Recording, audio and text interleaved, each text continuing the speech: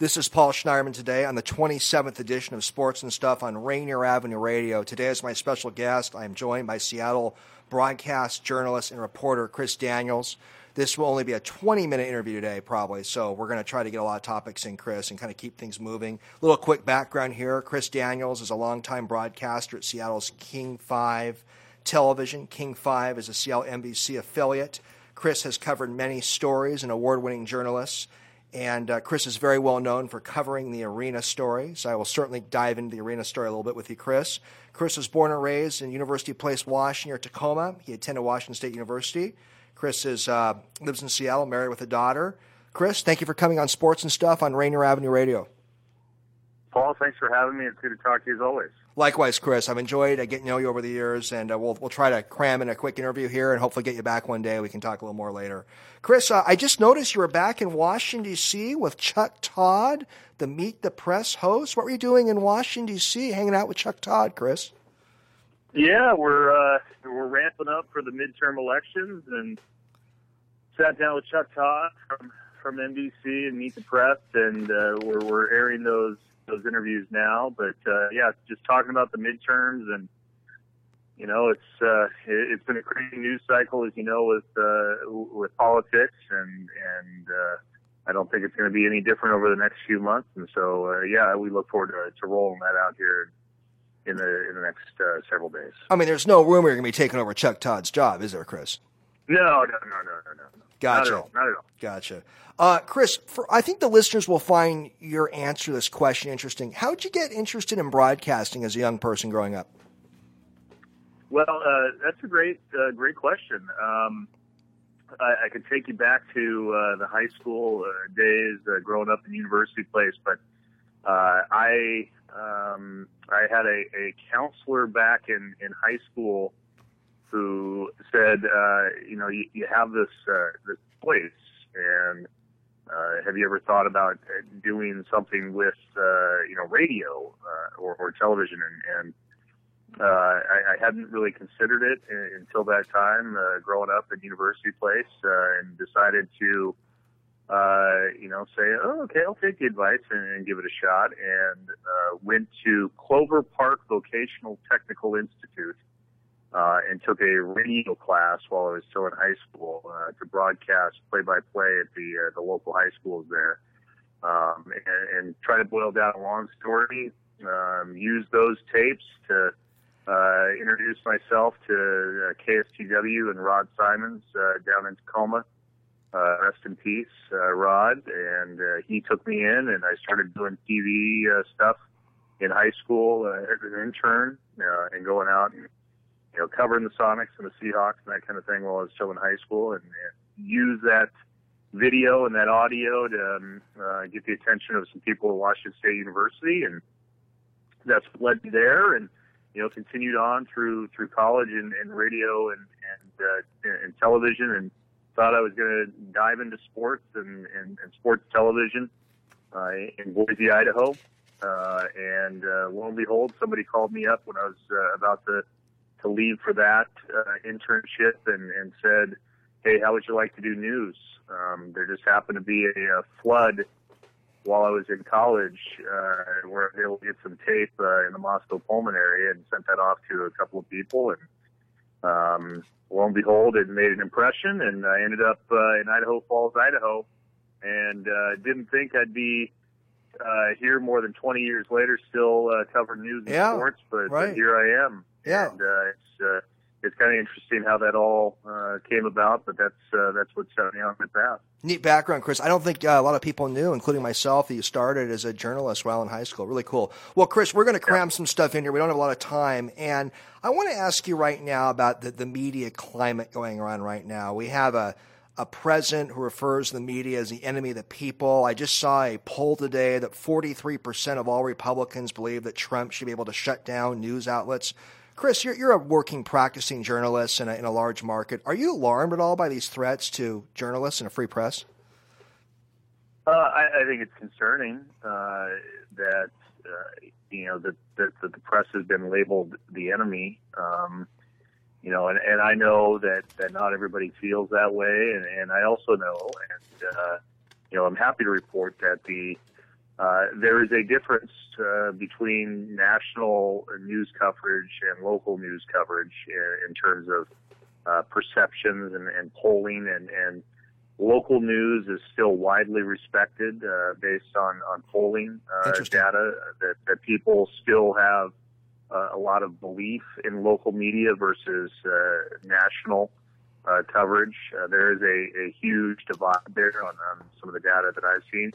So I take that to heart, that people still have faith and belief in the Seattle Times and King 5 and my colleagues in radio and independent journalists. I think on a local level, we do a lot of things that are done right and done well and void of personal opinion and what journalism was founded on. And I believe that there are a lot of people doing good work on a local level, and it's different than what you've seen, and frankly, on the cable outlets, the 24/7 cable outlets. I think that's where a lot of the distrust comes from, whether it be Fox, MSNBC, or CNN. I think that's why there's been some confidence eroded. But I think on the local level, that people still have a lot of confidence in television news and online. Chris, your distinctions are interesting in perceptions between local and national news coverage. That's interesting points you brought up. This is Paul Schneiderman of Sports and Stuff on Rainier Avenue Radio with award-winning Seattle 5, King 5 reporter Chris Daniels.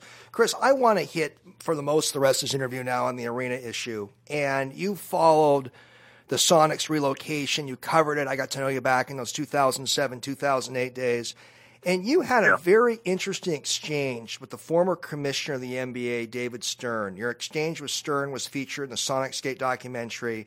You challenged Stern at a New York City press conference on the Key Arena plan, whether Stern was aware of all the emails between the Oklahoma ownership group, which highly suggested they never wanted to keep the Sonics in Seattle. Stern gave you, I should say, Chris, a very non-friendly, non-answer. Was this exchange with Stern, Chris, among the most interesting exchanges you've had in your years as a broadcast journalist? Would you put that up there, number one or two?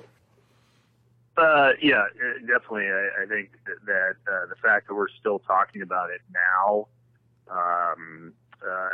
puts it up there, and it's memorable for a lot of different reasons. One, I didn't know that was broadcast live to every radio and TV outlet in Seattle. I mean, we were in the basement of the St. Regis Hotel, and that's before Twitter and Facebook exploded, and before instant messaging exploded. I mean, I was really in a hole at that point from the rest of the world, and had no idea and no pretense to go in there and have that kind of confrontation. I mean, if you go back and watch the video from 2008, I thought those questions were pretty non-confrontational. I would agree. Basic. He didn't want to talk about that at that point in time. It was supposed to be a celebration of Oklahoma City, so I think that's why it went the way it did. But yeah, I mean, I still, to this day, have people that want to talk to me about that press conference, and still bring up the fact that I stood up for Seattle. It definitely kind of changed the course on the arena story, and I think that's one of the reasons why so many people have followed me over the years on that story, is that press conference back in 2008.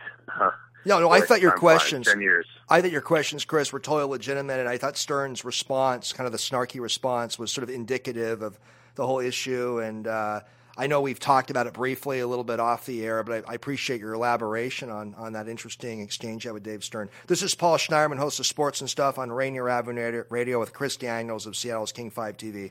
All right, Chris, we're not going to be able to get everything on the arena issue today, but a lot has happened since the Sonics left in 2008. As you and I know, and we all know, Chris Hansen's group have been trying to build a SoDo Arena since about 2012.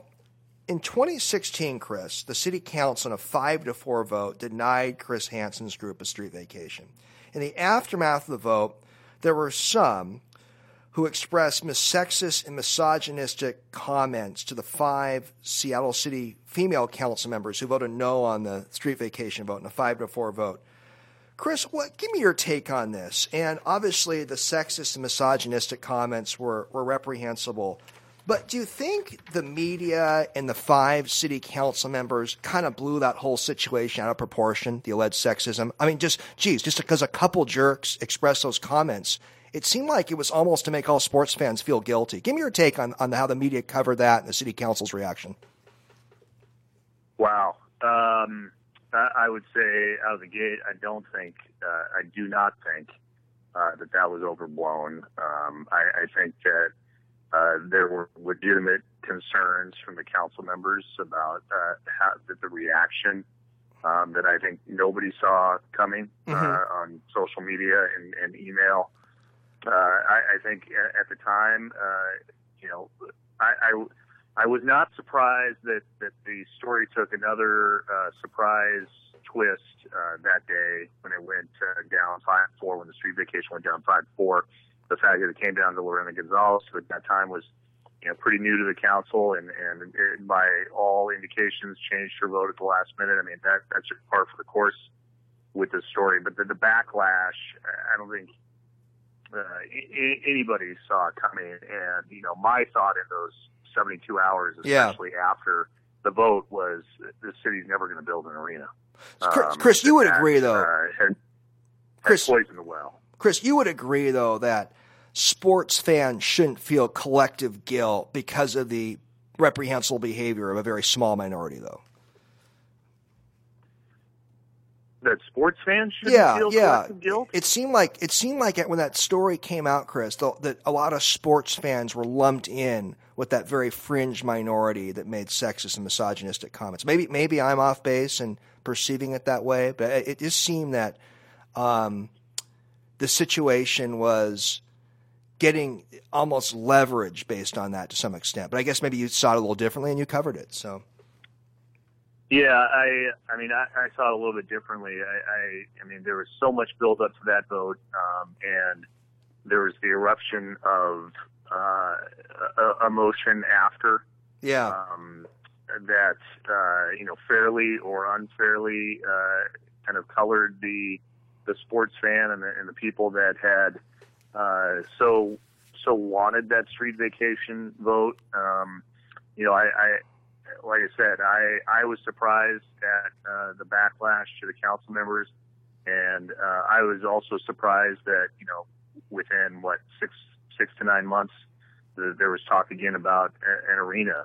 Right. I really thought that was the nail in the coffin for any sort of new facility in Seattle at that point, just based on the backlash and knowing Seattle politics. So I'm surprised that to a certain extent that here we are in 2018 talking about a $700 million building that looks like it's going to be approved. Well, you gave some interesting perspectives there, Chris, and it certainly made, I think, me and some listeners think as well that reaction could have completely put the arena, I guess, into the coffin completely. So that's an interesting reaction. Well, Chris, we have a proposal by OVG. The city council's proposed that are supporting, I should say, the Lewicki brothers are part of, and the NHL has accepted a formal expansion application. Chris, to sum up the Key Arena proposal, give me an answer to this question. Would you agree it's likely really good news for NHL fans in Seattle who want an NHL team? But it's a little unclear if the Key Arena remodel plan is such great news for people who want an NBA team in Seattle. Is that a bad way of summing up? Good for the NHL, maybe not as good for the NBA? I mean, I would say pretty close to that. I mean, the fact that NHL fans are going to be likely rewarded more immediately than NBA fans, yes, that's completely accurate. We're looking at a vote in September. September 17th is what's been targeted for a final vote from the council on transaction documents. And then potentially the NHL awarding a franchise within a couple of weeks after that in late September, early October. So the NHL will satisfy the hunger probably for hockey fans sooner than the NBA. And I still think, and I keep believing that we're at least a few years away from the NBA thinking about expansion or relocation. So, yeah, I mean, for people who are dying for the Sonics to return, it could be a while. And yeah, it's completely murky on how this is all going to play out with the NBA here in the future in Seattle. Chris, unless you can extend it out a few more minutes, we got about 5 minutes left right now. Paul Schneiderman, Sports and Stuff on Rainier Avenue Radio. We're good. Oh, we're good. We got a few more minutes then? Yeah. Good. Okay, so we can push this out maybe to about 12, maybe about for a 27-minute show. Good to hear. Chris, you did a story, or the Seattle Times did a story several weeks ago about a possible EIS challenge to Key Arena.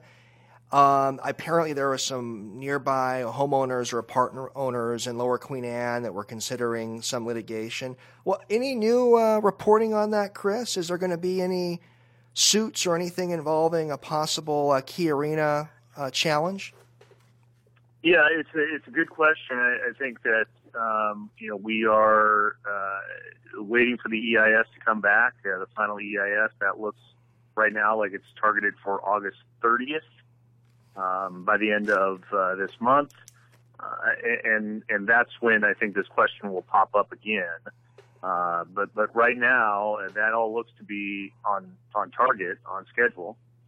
And if there is a legal challenge, that could potentially throw a wrench in this whole timeline with the September vote. But sure. At this point, I'm not hearing anything. I'm not seeing anything, but that is subject to change. Yeah, that's when I saw that story break, Chris, I was saying, oh my gosh, we're going to get another challenge and go on for several more years. But it seems like based on the thing I would point out, the thing I would point out is I know that there was some focus on Jack McCullough, who is the attorney, or his law firm, I should say, is representing the apartment owners. He also, his law firm represented Chris Hansen back in the day. So there has been insinuation in some parts that that somehow all interconnected. I should point out that Jack McCullough's law firm is also involved in the current conversation about saving the Showbox. He represents the company that wants to build in the Showbox spot. The point being, his law firm is the big land use law firm in Seattle. They're involved with a lot of things. He's been involved with a lot of projects in the past, and it just coincidence is not the right word, but it doesn't appear that there's any sort of connection at all with the Soto project and Chris Hansen. This is a matter of the big real estate company, the big law firm that handles land use, I should say, representing multiple people here in town. Yeah, I know Jack McCullough, terrific attorney, and I know his firm got linked to that story, that somehow or another there was some opposition maybe coming from linked to his firm to the Key Arena plan, but we'll have to see what happens there. So, Chris, there's some questions coming up if the Key Arena revenue stream could work for an NBA franchise in Seattle. Any thoughts on that, Chris?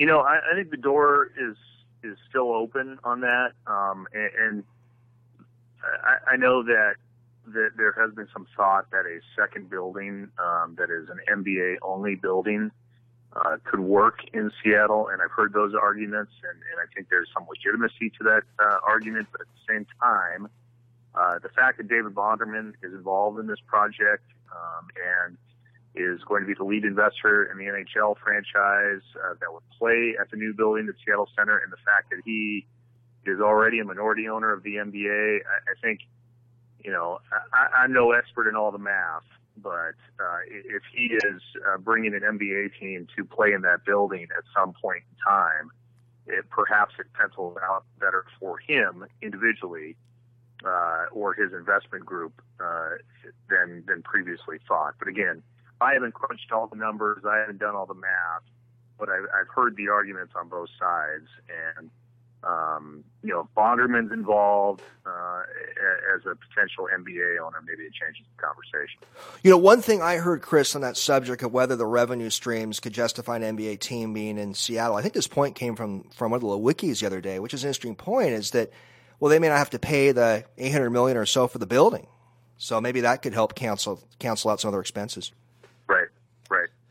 Chris, I wonder with the huge amount of money that's being put up front, what the business model looks like down the road in terms of the return on the investment. Because Vonderman, Bruckheimer, OVG. There's Madison Square Garden Group. There's a lot of money up front to make this happen. Right. Paul Schneiderman of Sports and Stuff on Rainier Avenue Radio with my special guest, Chris Daniels, King 5 reporter. We got about 7 minutes left now. Thanks for staying a little longer, Chris. Mayor Durkin, this is sort of, you brought this up, I think, a little indirectly, Chris, a minute ago, and Mayor Durkin has not completely ruled out the idea of the SoDo Arena being revived.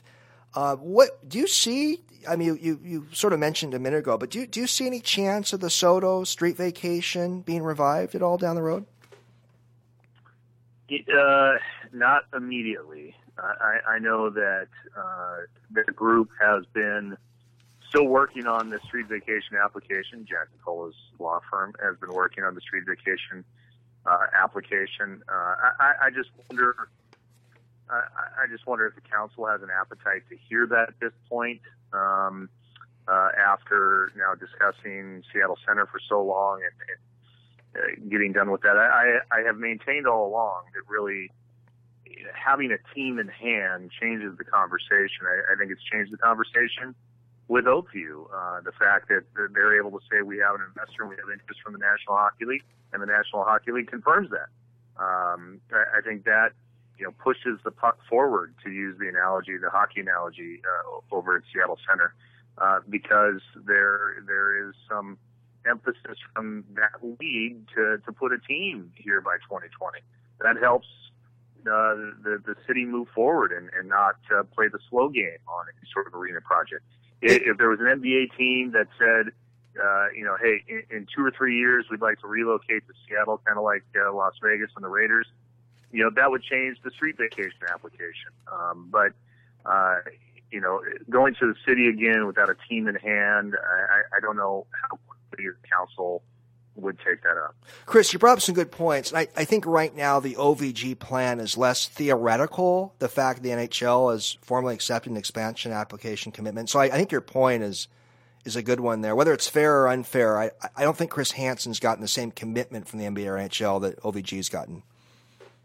Right. Chris, real quickly, I want to hit a couple more subjects. We've got about 5 minutes left. Mention a couple of your broadcasting mentors. I mean, there's a late Walter Cronkite, Edward R. Murrow, Tom Brokaw. Anybody local? Can you mention 1 or 2 broadcasters that you've always looked up to a lot? Who have I looked up to a lot? I've always appreciated people who have a variety of work, who have been able to cover news and sports. Brian Gumbel is one name that comes to mind, who's been very successful with Real Sports with Brian Gumbel. I've always appreciated journalists who have covered the sporting realm and been able to do that, whether it be at 60 Minutes. I'm thinking of Armin Katayan and others who have delved in. I love long-form storytelling. I love sports storytelling with journalistic background, and I've always appreciated that. I know how hard people work and how long it takes sometimes to get a project on a page or in a newspaper or on television, and some of that long-form work, and I just think of 30 for 30, Real Sports, E60, those kind of shows.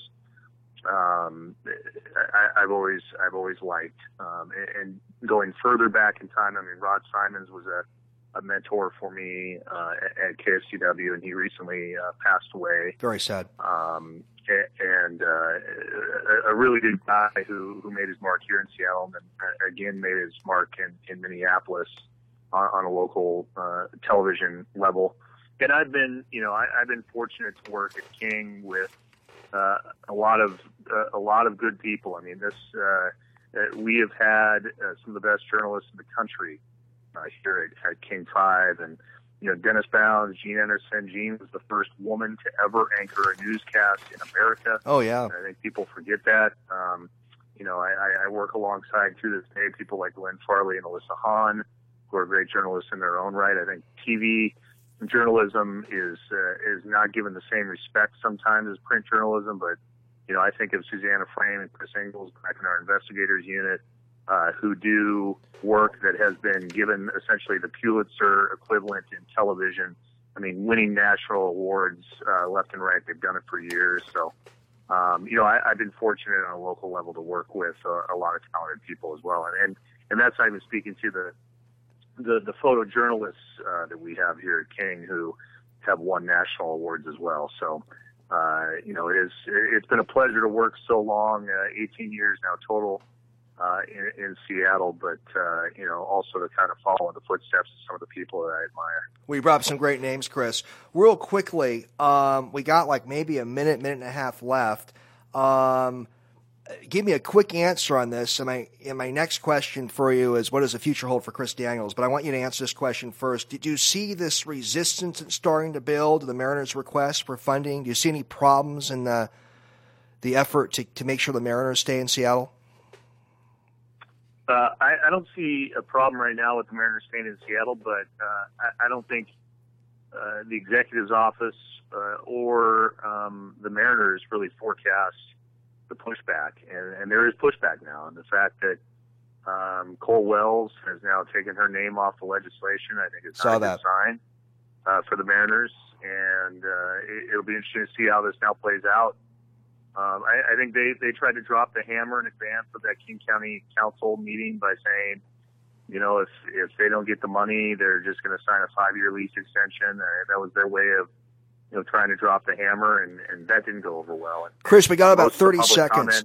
We got about 30 seconds. Most of the public comment was against it. Yeah, go ahead. No, we got about 30 seconds. I'll get you back one day. I'll ask you some more questions about all these subjects. What does the future hold for Chris Daniels? I'm still here at King 5, and you're going to see me hopefully finishing the arena story. And we have the election. We have the viaduct. There's a lot of big things coming up here in Seattle, and I'll be on top of it, I guess. Chris, thanks for coming on. You and I will be in touch. Thanks, man.